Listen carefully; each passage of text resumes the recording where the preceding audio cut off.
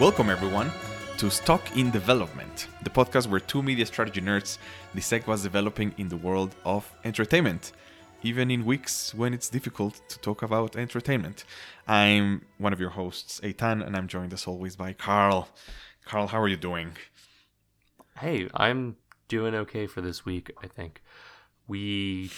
Speaking of entertainment, though, I have been I watched cable news for the first time in forever on Tuesday as all of this stuff with the Capitol went down. It was a throwback. I mean, between Tuesday with the runoffs in Georgia and Wednesday, good ratings for MSNBC and CNN. I think it was CNN's most watched day in history, which kind of surprised me, actually. Do that many people our age have access to CNN without parents' cables accounts or something? Are they lumping in online YouTube TV views and whatnot too? I wonder where that's coming from. I don't know. I have YouTube TV, so I do have. I'm maybe one of the only millennials with CNN. I don't know. But this whole thing we're going through this week is obviously going to be a topic that we don't need to talk about right now. This is going to be an escape from the impending and crushing doom and gloom that's encapsulating everything right now. And we'll talk about what we're looking forward to this year in entertainment. We have a lot of kind of swing for the fences pitches, batting. I don't know what the proper sports metaphor is. Are you trying to make a sports metaphor? Trying. Thank you. Damn it. I was going to be proud for a second, but that didn't last. But and I have to say, we're going to throw them, we're going to swing at them, but we don't know what each other is going to say. So we're going to be reacting live to how bold we get. Yeah, it might not be that bold. We might have the exact same ideas here. That would be funny. Eitan and I are also experimenting this week with recording before we release, or with significant lead time, because typically we'll record, we both have kind of producing and editing duties here, and we trade off, and usually it's kind of like a 2-day turnaround from record to publishing, and this week we're giving ourselves some more lead time to have some more space next week. So that's all to say, if stuff develops in media or entertainment or the news and we didn't cover it when it feels like we should have, that's why we're giving some extra space this week. We'll do it next week. If something develops and doesn't get stuck in development. But let's get started. Before the predictions, just some very quick things we wanted to touch on. The first thing, last week we shared that there was this announcement that Roku was interested in buying Quibi's catalog, and how, even though it might not make sense at first sight, that's what I shared, it actually makes quite a lot of sense, which is what Carl said. And this week we have some news that it's official and that Roku is buying Quibi for, quote, significantly less than $100 million. Which means, Carl, who was closer to the prediction from last week? I don't remember. It was you. Hey, you blindsided me with that question, though. I had to come up with, what was it? I think I said $250 million, and you said 50 to 100 million. Yep. Yeah. Good job. You properly assessed how little Quibi was worth. Congrats. Right. It would be so interesting to see the financial models and see how the value assigned to a golden arm and to Christopher Waltz following a Hemsworth for a day, trying to kill him, etc. Hey, I mean, it's a steal for Roku. In the end, this is about $1 billion to $2 billion worth of development and salaries and production costs and everything for hundreds of hours of entertainment. I mean, it's a steal for something that's this modern, even though Quibi as a format never seemed to be relevant. It's going to be interesting to see how it looks online. I'm going to try it. I'm going to watch a show for an hour and see if it feels just so weird that there is a climax every 10 minutes and I guess a cliff or whatever. A cliffhanger, yeah. I do wonder. Yes. We joked about Turnstile not working on a TV last week. I wonder how they're going to present these. Are they going to present them as individual episodes? I imagine it's probably somewhere in like contracts or something that they're considered different episodes, so maybe they can't just stitch them all together, but I don't know what they're going to do. Yeah, I would imagine different episodes, but even faster transition than like a Netflix. Like literally like a 3-second start again, maybe not even the title card again. And this is an ad-supported platform, so I'm sure that's where the ad break will be. That's pretty natural. Yeah, that's very natural. So we'll see. They said also coming 2021, so this year. We'll report back. Yeah.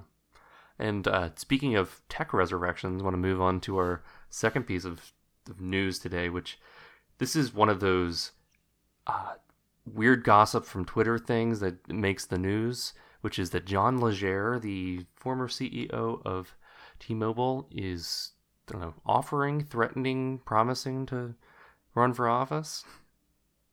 He was always such a weird guy. Super eccentric. It was very difficult for me to understand if it was like his persona or if it was the marketing persona. But it sounds like that's how he is, right? Yeah, truly like one of the most important figures in modern telecommunications, just by how gleefully he disrupted everything. Like, T-Mobile is single-handedly responsible for the state of the telecom industry as we know it right now, where everything's like unbundled, but also like secretly everything's bundled in the background, where you have like free access that's 0 rated on plans. It's kind of like not quite net neutrality. Like it's bizarre. It's kind of wild. Yeah. But yeah, apparently he was, like most of us, appalled by what happened Wednesday, and he was just like, "No, I'm thinking of doing something and maybe running for office," which is a very, not only is he very eccentric, but it's also very like privileged. And look at me, I have a megaphone. I can just say that I'm thinking of running for office, and people are gonna listen to me. But that's very true. Hey, I will not ever be shocked at any other person ever running for or holding office in this country again. Let's be honest. Right. Bob Iger, 2024. Oh boy. We do fireworks in the White House every night. Yeah. No? There's been rumors of him being offered an ambassadorship, right? To China. That was a rumor. I mean, because of his relationship there. That's like an obvious slam dunk there. Okay, cool. Well, that was quick news. I had another thing that I want to tell our listeners, because this might be a little bit obscure for them. Yeah. There is this awesome YouTube channel called Defunctland that is managed by this guy called Kevin Perjurer. And he basically does like very nerdy, so right up of Carl's and my alley, kind of breakdowns, almost like documentaries of theme park related stuff. From attractions to parks to literally where was the first Ferris wheel to the World's Fair. And it's very cool. And it started being called Defunctland because he used to do things of, attractions that don't exist anymore. But this week, he has a team now of volunteers that work with him, released a VR version in YouTube of 20,000 Leagues Under the Sea, the ex-Disney attraction where you got in a submarine and you looked out the windows and things happened. And they recreated it in VR. You can watch it on YouTube or you can download it to play on your Oculus or whatever.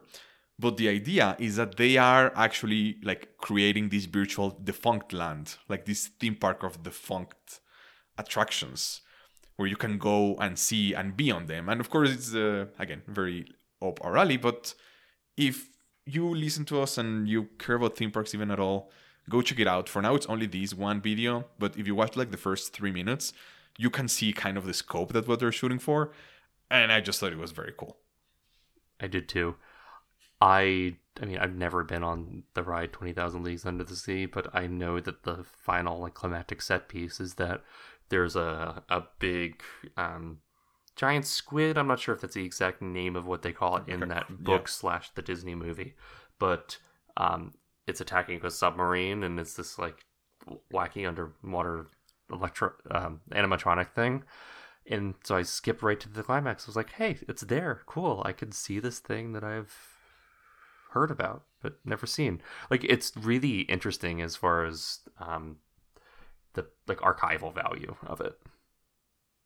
Right, and that's how they approach it. They say it's a volunteers, and they are, it includes a couple of copyrighted things like some music, but they say this is fair use for archival and preservation issues, and it's pretty great, non-profit. The link is there if you want to download the VR version. So pretty cool. Good job, Kevin. Hey, it's perfect, and I think it's at least the ride throughs are pretty interesting, and I think that's a really cool use of the VR format, and also just, I don't know, I would watch ride through videos if they were shot in 360 VR. Honestly, it'd be cool. Right? Yeah. Yeah. Are we ready to do some bold predictions? We are. I'm going to take the first one because it's building off of the Quibi story a little bit. Okay. So actually, it's not building off of it at all. It's thematically, tangentially related, but that's enough of a segue for me. It's about entertainment, so I'm going to take the time and go. Okay, yeah. Okay, all of mine are about entertainment. Thank you. Okay. The first one is kind of spurred on by something I said last week, which was that TikTok inadvertently supplanted the Quibi model for content and consumption of content, which is kind of a fire hose of shorter form content, but TikTok's is user generated, so therefore it's cheaper to create. It's also more organic in that way, and it's short, even shorter formats, so you can watch a lot more of it, and it can kind of learn your taste. So what I think is going to happen is that we're going to see more and more kind of branded long form TikTok narratives. So that's kind of like a lot of stuff encapsulated in there. But look at something like the Ratatouille musical on TikTok. Have you seen stuff about this? Did you watch it? I've heard about it. And I didn't watch the one that was recreated by like actual Broadway actors. Yeah. But yeah, I'm familiar with the concept and have seen some of the original TikTok clips. I did not watch it either.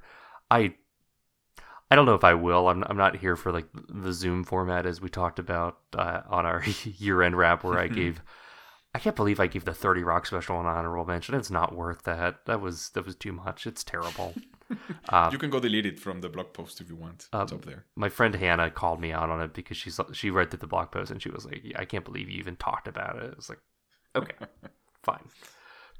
But for those of you that don't know, the Ratatouille musical is essentially just like one of the weird COVID quarantine hobbies of people on TikTok, where essentially there was somebody who was singing like a song that was kind of to the tune of Le Festine, and that got grafted onto a video from Ratatouille, and just before anybody knew it, all sorts of people from all over TikTok were kind of creating musical numbers and scenes and bits of a musical for the movie Ratatouille, which Disney ate up because, I mean, there's literally the only like cross promotional opportunity with Disney is that there's a Paris pavilion in Epcot and they can do Remy the Rat stuff there, and there's a Parisian Disney park. There's not like a whole lot of merch to be found, and like kids don't like Ratatouille. What's better than people doing marketing for you? Exactly. Because I think we should say that Disney come out explicitly and say, this is fine. Like, enjoy. This is fun. Right. Like, we're not going to go after anyone for copyright or this is great. Go for it.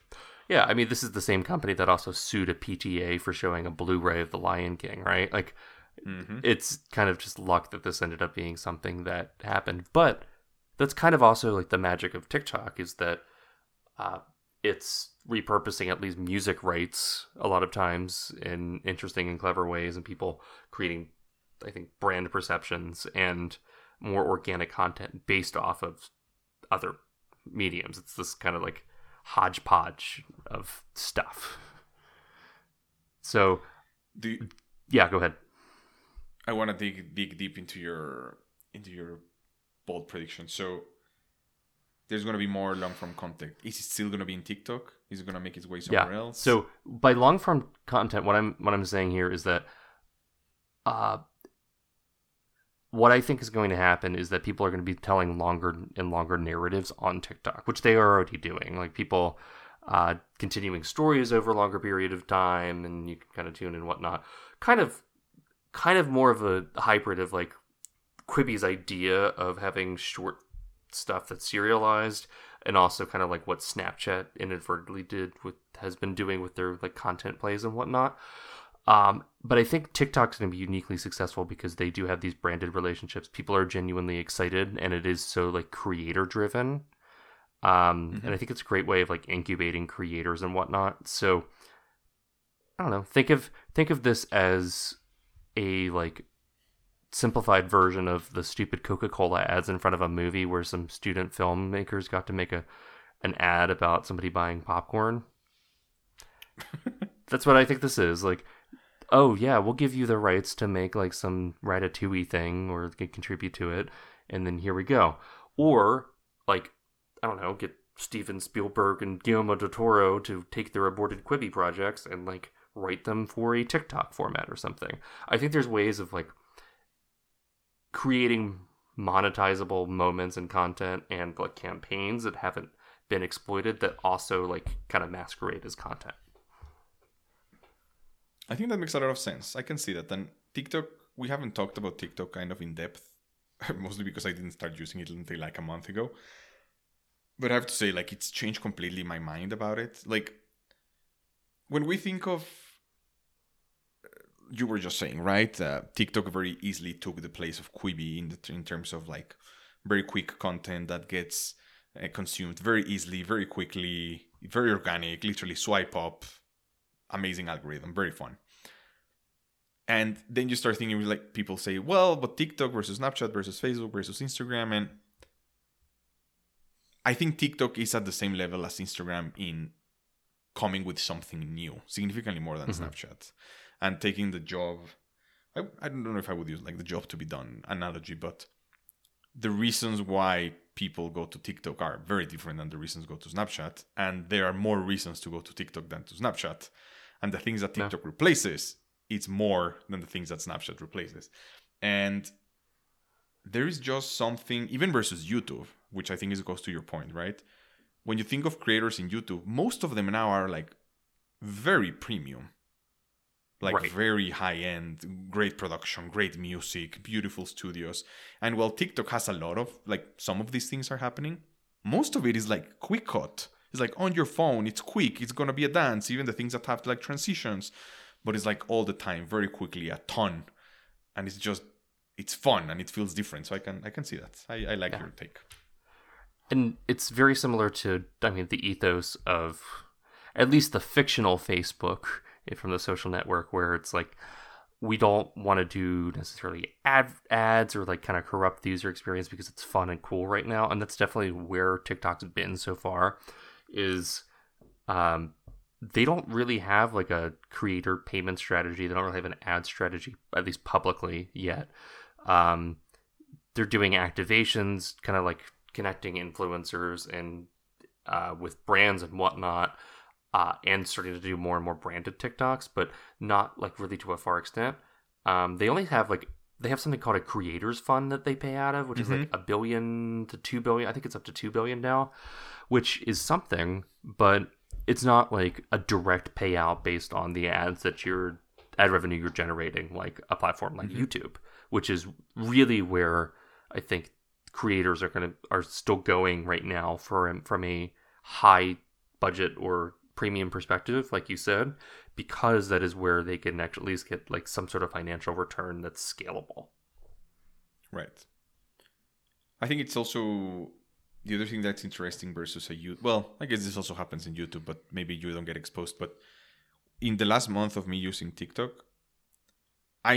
people say that there are different TikToks. It's just what the algorithm sends you to, right? So I'm on Disney TikTok, and I'm on Silly Dances TikTok because I like TikTok. But I'm also like personal finance TikTok, and there is so much stuff that is just false or misleading or pyramid schemes, and it's like non-managed at all. No. Which again, on YouTube, I was gonna say that one has a little bit more management, but not really. So it's gonna be interesting to see to your take if it's gonna just become content in terms that is like a story. We're gonna, it's drama, or dramatic in the sense of, telling a story versus, I don't know, Charles Schwab or JP Morgan paying Right. someone to explain something. So, but there's definitely a channel for that. No. I think just it is a wild west, just like the early days of YouTube, and people aren't really sure what to do yet. And I do know that like agencies are very excited about this because agencies are like brokering TikTok deals now and everything, and TikTok's trying to do that in house. And the next year is really going to be a battlefield to see like what this platform turns into. But I solidly do think it is like a creative platform on the scale of a YouTube that's just taking off versus, you know, a Snapchat or an Instagram. Obviously Instagram's successful, but it's different. Yeah, I agree. It's different. Instagram, I bemoan calling I don't quite call Instagram as much a creative platform as a YouTube, but Influencer, but not content. Yeah, I see that. yeah. Obviously, there's photography and whatnot. Okay, it's a creative platform. It's just not a creative platform based on video, so it's different. Okay. Fair. Well, that's a good one. A good first bold take. Yeah. Here's my first one. HBO Max is going to reverse their decision for day and date in May. Okay. For the rest of the year. What's in May? Like, what's the May drop there for you? So, I'm going to tell you why I think this is going to happen. And that your question is the last thing I'm going to answer. The first thing, HBO Max is realizing that there is significantly too much trouble and drama with their announcement. Some warranted, like we've talked about unions and contracts. Some unwarranted, like Christopher Nolan and Denis Villeneuve thinking they are the keepers of what cinema is. But there is trouble and there is drama.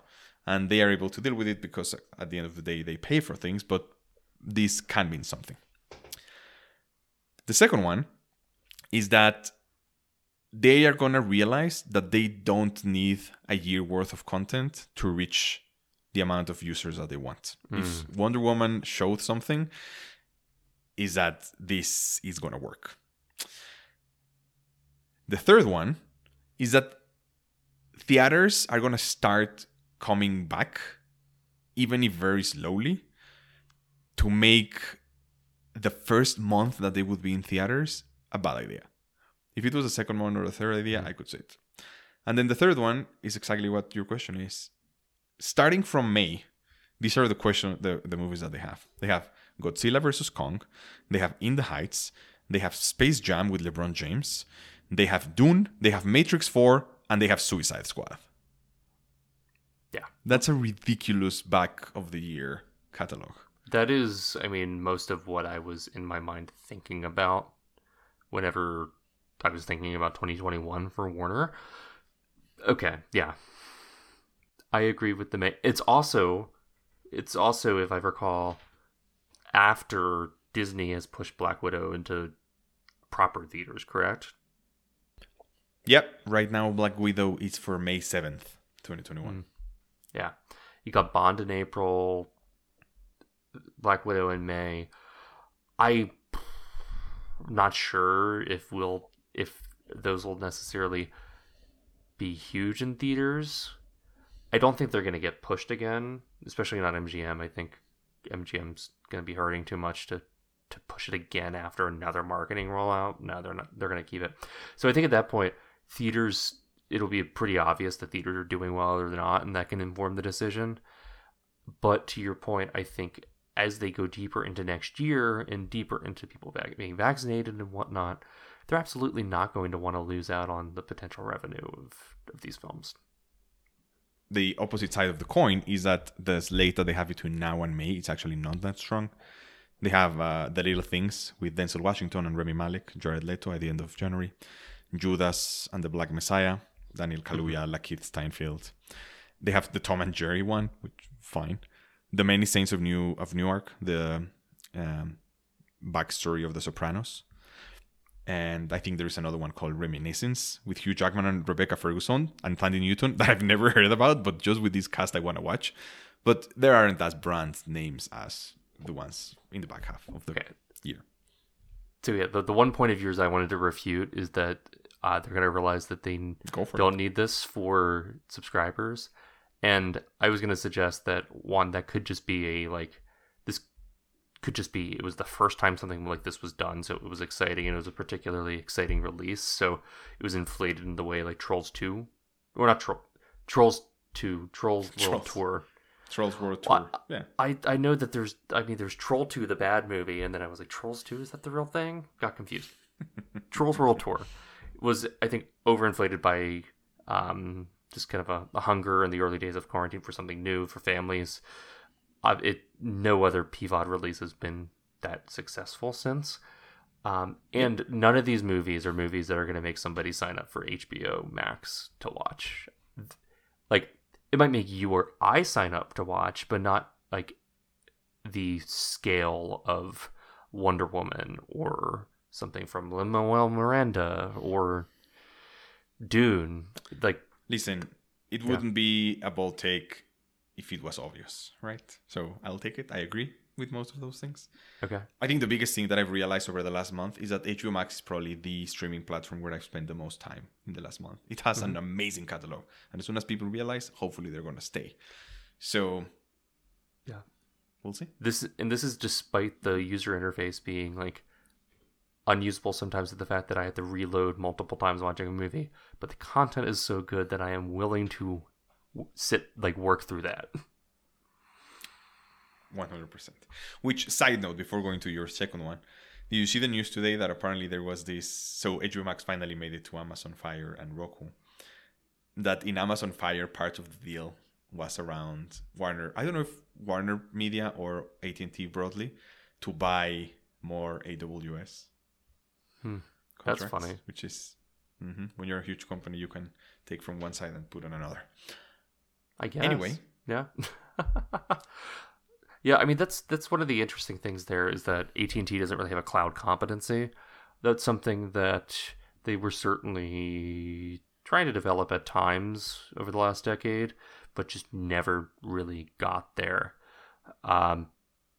AT&T, before the Warner and DirecTV acquisitions, was definitely like in danger of being just a dumb pipes company, shuttling data from server to server without any skin in the game. So this positioned them beyond that. But yeah, they are reliant on competitors and people that kind of don't want to see their platform succeed for stuff like cloud. It's crazy. Such an interesting area to have a podcast about, right? I mean, our podcast at times is just like, I mean, today's been telecom central, right? Like, that's kind of the nice thing about having our vaguely defined topic, is we can riff on anything that touches anything. Yeah. Let's see. What's your second bold prediction? Maybe it's not telecom related. Hey, this is building off of the MGM probably can't survive much longer take, which is that I'm going to float that MGM is going to merge with a theater chain in the next year. Okay. So not with a... So they're not going to get bought by like an Amazon or an Apple or someone like that. Okay. Okay. Let's be honest. That's probably what's going to happen. It's probably going to be like an Amazon or an Apple or something. But Carl, stop doing ASMR. This is bold takes. Come on, bold take. Should we have an ASMR? Let's do an ASMR episode. That'd be great. Yeah. No. Sorry. But from a bold takes perspective, I am convinced that... I mean, I'm already convinced that theatrical distribution is a great pipeline for extra revenues, especially when you don't have to pay the surcharge of paying a distributor because you own the theater. If a studio can take home 100% of the ticket price, then it makes the economics a lot more favorable for content producers. So by vertically integrating from with a content library with theaters, there's just some synergies there. Obviously, MGM's not the largest library, so my guess would be something like Regal, where it's a chain that's certainly a large chain, but kind of a smaller thing. So they're trying to have like a content library. They're just trying to play and trying to survive. It would have to be a merger, though, because basically the market cap of MGM is the same as the market cap of pretty much every theater chain, at least in the big ones. So I don't know. it could be. I could make an argument that it could be like an Alamo Drafthouse where they already have like Neon and they're friendly and have content as well. But no, we're gonna go like for like, Yeah. weird studio brand with weird theater brand. Yeah, I see that. Also, versus Alamo, I mean, MGM might not make that many movies, but they need wide distribution. Alamo's Correct. not enough. Yeah, exactly. Okay. And see, that's the thing. That's the value prop for MGM is MGM's value prop is the library and Bond. Bond is what like keeps them afloat year to year. You got the Rocky stuff in there, but for the most part, MGM hasn't really put out that much super high quality content. But I mean, they have the greatest musicals ever made. So Yeah, and with the Rocky you mentioned, I remember we were watching something and somebody made an Adrian reference, and I had to explain it to Ariella. So that tells you how much that brand is alive and well with millennials. That's fun. That's fun. Are you ready for my second one? yeah, I am. So my second one is Disney Plus is gonna pass 200 million subscribers by end of year. They have 86 as of December. Just for context, they had originally when they launched, they said they were gonna have between, I have it here because these are ridiculous numbers. They say they were gonna have between 60 and 90 million by 2024. So they got to that before leaving 2020. And in Investor Day, they increased it to between 230 and 260 by 2024. I'm saying they're going to get to 200 by the end of this year. Between the launches that are international, which some already started happening in like big countries like Latin America in the last month. The next 6 months, they have 3 Marvel shows coming. WandaVision starting next week, Falcon and the Winter Soldier, and then Loki, all spaced by like 2 weeks. Yeah. One finishes, 2 weeks, the next one finishes. There is finally a reason to kind of have Disney Plus. There wasn't really before. We've talked about this. I guess we're writing about this, but I think Disney Plus is here to like pedal to the metal, turbocharge 200 million by end of year. Only Disney Plus, excluding Hulu and the ESPN Plus. Something that we haven't really talked about on here is that there's such a vacuum with the Marvel brand right now, because just since the Spider-Man movie 2 summers or a year and a half ago, there hasn't been any real significant new Marvel content on screen.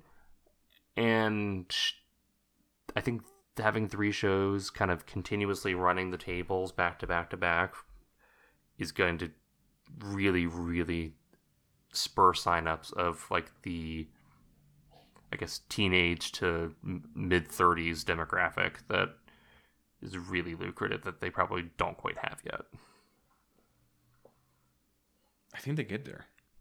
I think they're going to do more than that. Let's see how wrong I am. I mean, they're also expanding internationally, and that'll help as well. If we include like the Star stuff, like definitely probably over 200. Well, yeah, that's the thing. It's going to include, I guess, just for context for everyone, Disney Plus in most of the international countries, excluding the US, and I think Latin America. I think Latin America is doing it differently. It's also going to have this thing called Star Plus within Disney Plus, which is going to include all the content from like 20th Century Fox, Searchlight, even other Disney stuff that it's not PG. So your Logans, your Ford versus Ferraris, your like just a ton of stuff. Even TV shows that were done by the Fox studio, even if they didn't get distributed in the Fox studio. So like The Big Bang Theory, which is a CBS property, is going to be in Disney Plus. So yeah, that's a pretty good deal. We should leave somewhere else. I mean, you can just get a VPN, but Disney Plus, I mean, I just run a VPN for my own privacy reasons, and Disney Plus just like kind of blocks me every time I'm on a VPN, just when I'm in America on my VPN. So that's probably not a big deal. I do have a quick question based on the very beginning of this prediction, or just the marvel of it all. Do you think that Netflix will ever move towards a releasing weekly model for their content, because they're really the only company that does the binge drop now. I think it would be crazy for them to not start experimenting more. They did it for things like the Great British Bake Off, which is a partnership with BBC. They do it once a week. In Better Call Saul, they co-produce it with AMC.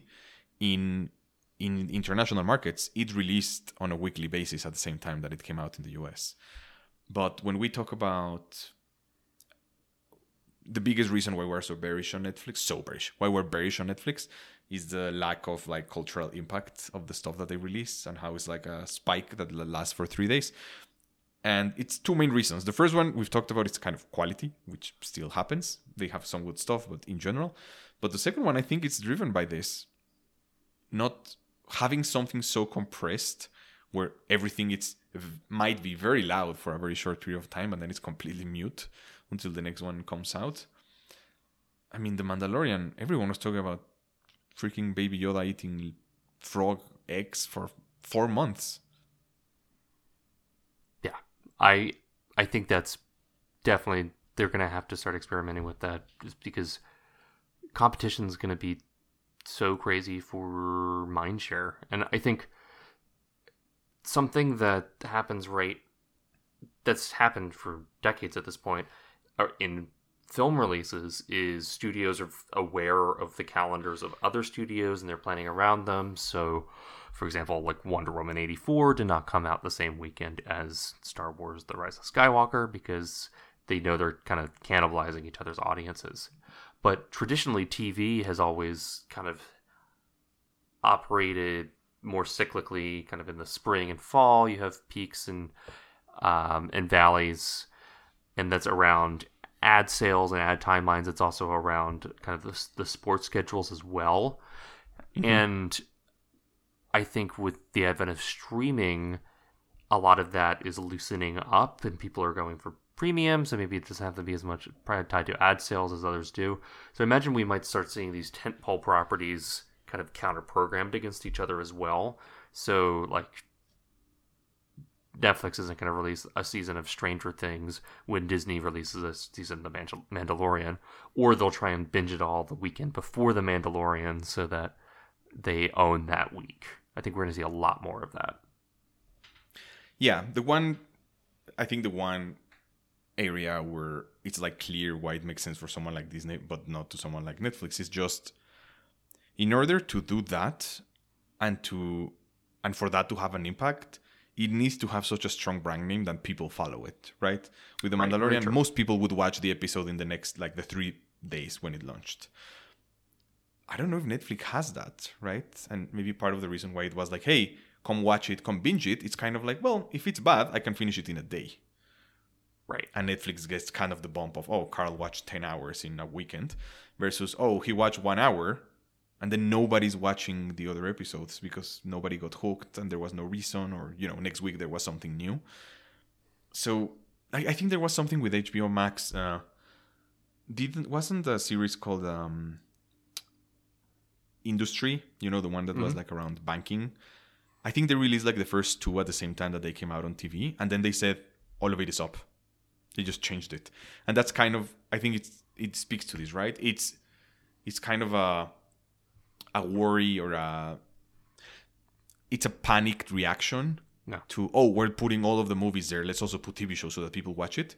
But then, did anyone really care about Insecure? Is it going to make any difference if it's all at the same time that split, spaced by a week? So with Netflix, it might be, you know, with The Crown. It might be with Stranger Things. It might be with, I don't even know what else. Yeah. But that literally, I mean, they have enough that I think they could go week to week. But yeah, I think that's absolutely correct. I mean, look at me publicly on this podcast with The Mandalorian, right? Like, I watched an episode and was like, cool. I will just binge it later, right? That's a mentality that someone can actually have as a reaction to this. Yeah, well, you say you only watched the first one, but you watched the first one and then you jumped all the way to the last 20 minutes of the last one to watch Luke Skywalker save Baby Yoda. I did. I got the abridged version of the show. I'll have to go back and watch more of it. That's fine. I bring this guy up a lot, but he is, to me, the smartest filmmaker around all of the evolution of how things are being produced and distributed right now, and that's Steven Soderbergh. And he said after Logan Lucky came out that he just with Logan Lucky, he self-distributed the film and actually kind of made deals with the theaters and everything, and just there was a lot of work, and he was trying to see if kind of you could independently kind of micro distribute a film. And he said that the lesson he learned was that within the first few hours of Thursday night when a movie comes out if it's going to make money in theaters or just kind of tank and it should just go on streaming. And he said, like, at that point, he's like, why is there not just a button and like a clause with theaters and everything where if it's not playing well the first night and it doesn't really improve over the weekend, like Warner can't just push a button and put it right on streaming and be really agile and have those deals in place. And I think that's such a smart and prescient thing to say, especially standing on the other side of that. And I think that's like a smart way to run it, like with industry or even down to a movie. Like maybe things aren't announced as day and date, but they just change them on the fly and change the marketing, like save face. Was that one of your bold predictions? I think that was makes not one of my bold predictions. Like a lot of sense. What's needed for that, I think, though, is that what you were saying, right? There has to be the deal so that if you push that button, you give something back to the theaters. But then I think the movie theaters probably need to have more programming. And maybe that just means, put more old Star Wars and Singing in the Rain and Casablanca or whatever, like the concerts, and make going to the movies so different. We've talked about, right, in Mexico, they have Monday Night Football in the movie theaters. You can just go. And the lights are on and people are jumping and they do like gifts. And, it's like, you can watch the opera. I think I've seen it in the US also, like the Met Opera on Sundays live or whatever. And I think in order to get to that point, which I do think it makes sense, I think they need to start also investing into that, right? Just like a drive-in, right? In a drive-in, well, until this year, you never go watch a new movie. Find the things that make sense to go watch in a smaller, like in a, this thing is playing 3 times in this week. I want to go watch The Empire Strikes Back. I would love to do that. I never watched The Empire Strikes Back in a movie theater. Yeah. Hey, and that's kind of what drove my second prediction around like MGM merging with someone. I kind of got bored with that prediction halfway through us talking about it because just like it is kind of a smaller stakes company, and I don't think you could stake an entire like content reputation on the MGM library.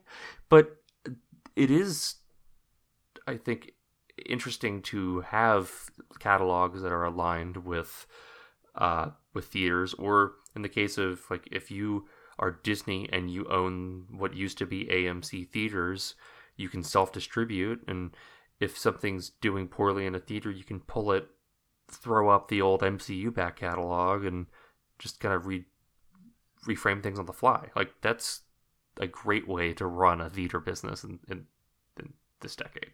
Right. And not only throw the MCU catalog, saying, hey, over the next 3 weeks, we're going to play on Saturdays and you can do the marathon over, like you can play around with these things. Yeah, do it could. fun. No. One of the funnest things I ever did in a drive-in is I went to watch Alice in Wonderland but instead of the audio of the movie, they play The Dark Side of the Moon from Pink Floyd. And it's one of those things that you listen online that is like a thing, but you kind of have to do it on your own. And then suddenly it's like, it's the drive-in. Like, that's going to be, like, that's different. Let's do it. It is, yeah. It's great. It's fun. I talk about the Draft House a lot. I frequented even more some local theaters in Dallas when I was living there, or like the Stanford Theater in Palo Alto. There's all sorts of great theaters that have like programming that's around the thing they're showing as well, and it's so fun to do stuff like that. That's absolutely what's going to come back, especially around just having live events again. I don't know about you, but I'm going to like every concert I can as soon as we can do that again. Oh yeah. To a restaurant, 100%. Yeah. Bold prediction number 3 from Carl. What do you have? So my final prediction is that we are going to see a massive transition of the gaming and effects artists workforce from private workforces to unionized workforces. Okay. So that's spurred by a few things from this year. I mean, Google, it was announced earlier that a group of Googlers is joining the Communications Workers of America. I'm interested to see where that goes from here. That's kind of a huge fish to fry for that organization. But if you look at gaming effects artists, a lot of these are smaller studios or independent contractors and whatnot. So many stories over the last few years of just people being worked to death because of something as silly as people hating how Sonic looks to something as as colossal as promising the coolest video game ever 7 years ago and taking 7 years to deliver it. I think these are workforces that are so tangential to workforces in entertainment that are unionized, that have been able to do things as powerful as challenge Warner Brothers when going straight to streaming, that I think we're going to see a lot of people attempt that and try that. And I'm just interested to see how that's supported, especially like Hollywood's kind of the only union town in the United States. I mean, of something that's like a services industry to that extent. Obviously, we have union towns around like mining and industrial resources and whatnot. So, I don't know. That would be interesting to see. I think I like when you teach me more about it, because I don't know the structure of the industry, at least around the unions. I mean, I know there are the guilds per types of work, and how even for actors is like you have to be a part of the guild to work for certain studios or whatever. But like, I know Disney, I don't know if all of Disney or only animation, it's unionized. It's a union. So I want to learn more about this. Like, what's the structure today? Are most not, I guess, based on your bold prediction. Yeah. But we can spend an episode talking about this. Most are not. Well, most of at least like effects, gaming, some animation, anything that's doing more with just like on-screen talent. Basically anything that existed in the 30s and 40s during the studio system is pretty much unionized, but other organizations are not. But you look at Disney. Something that's fascinating is Pixar's non-union, but Disney is union. So, right. Then that comes from just like the impetus of it being like Steve Jobs' company and founded in the 80s. It was a different time for workforces and how like thinking around that. And with that, I mean, that means like Pixar and Disney can't share animators. So if something's going in overtime at Disney, they can't just pull people from the Pixar movie coming out in 3 years and put them on the pipeline. Like, they just can't do that.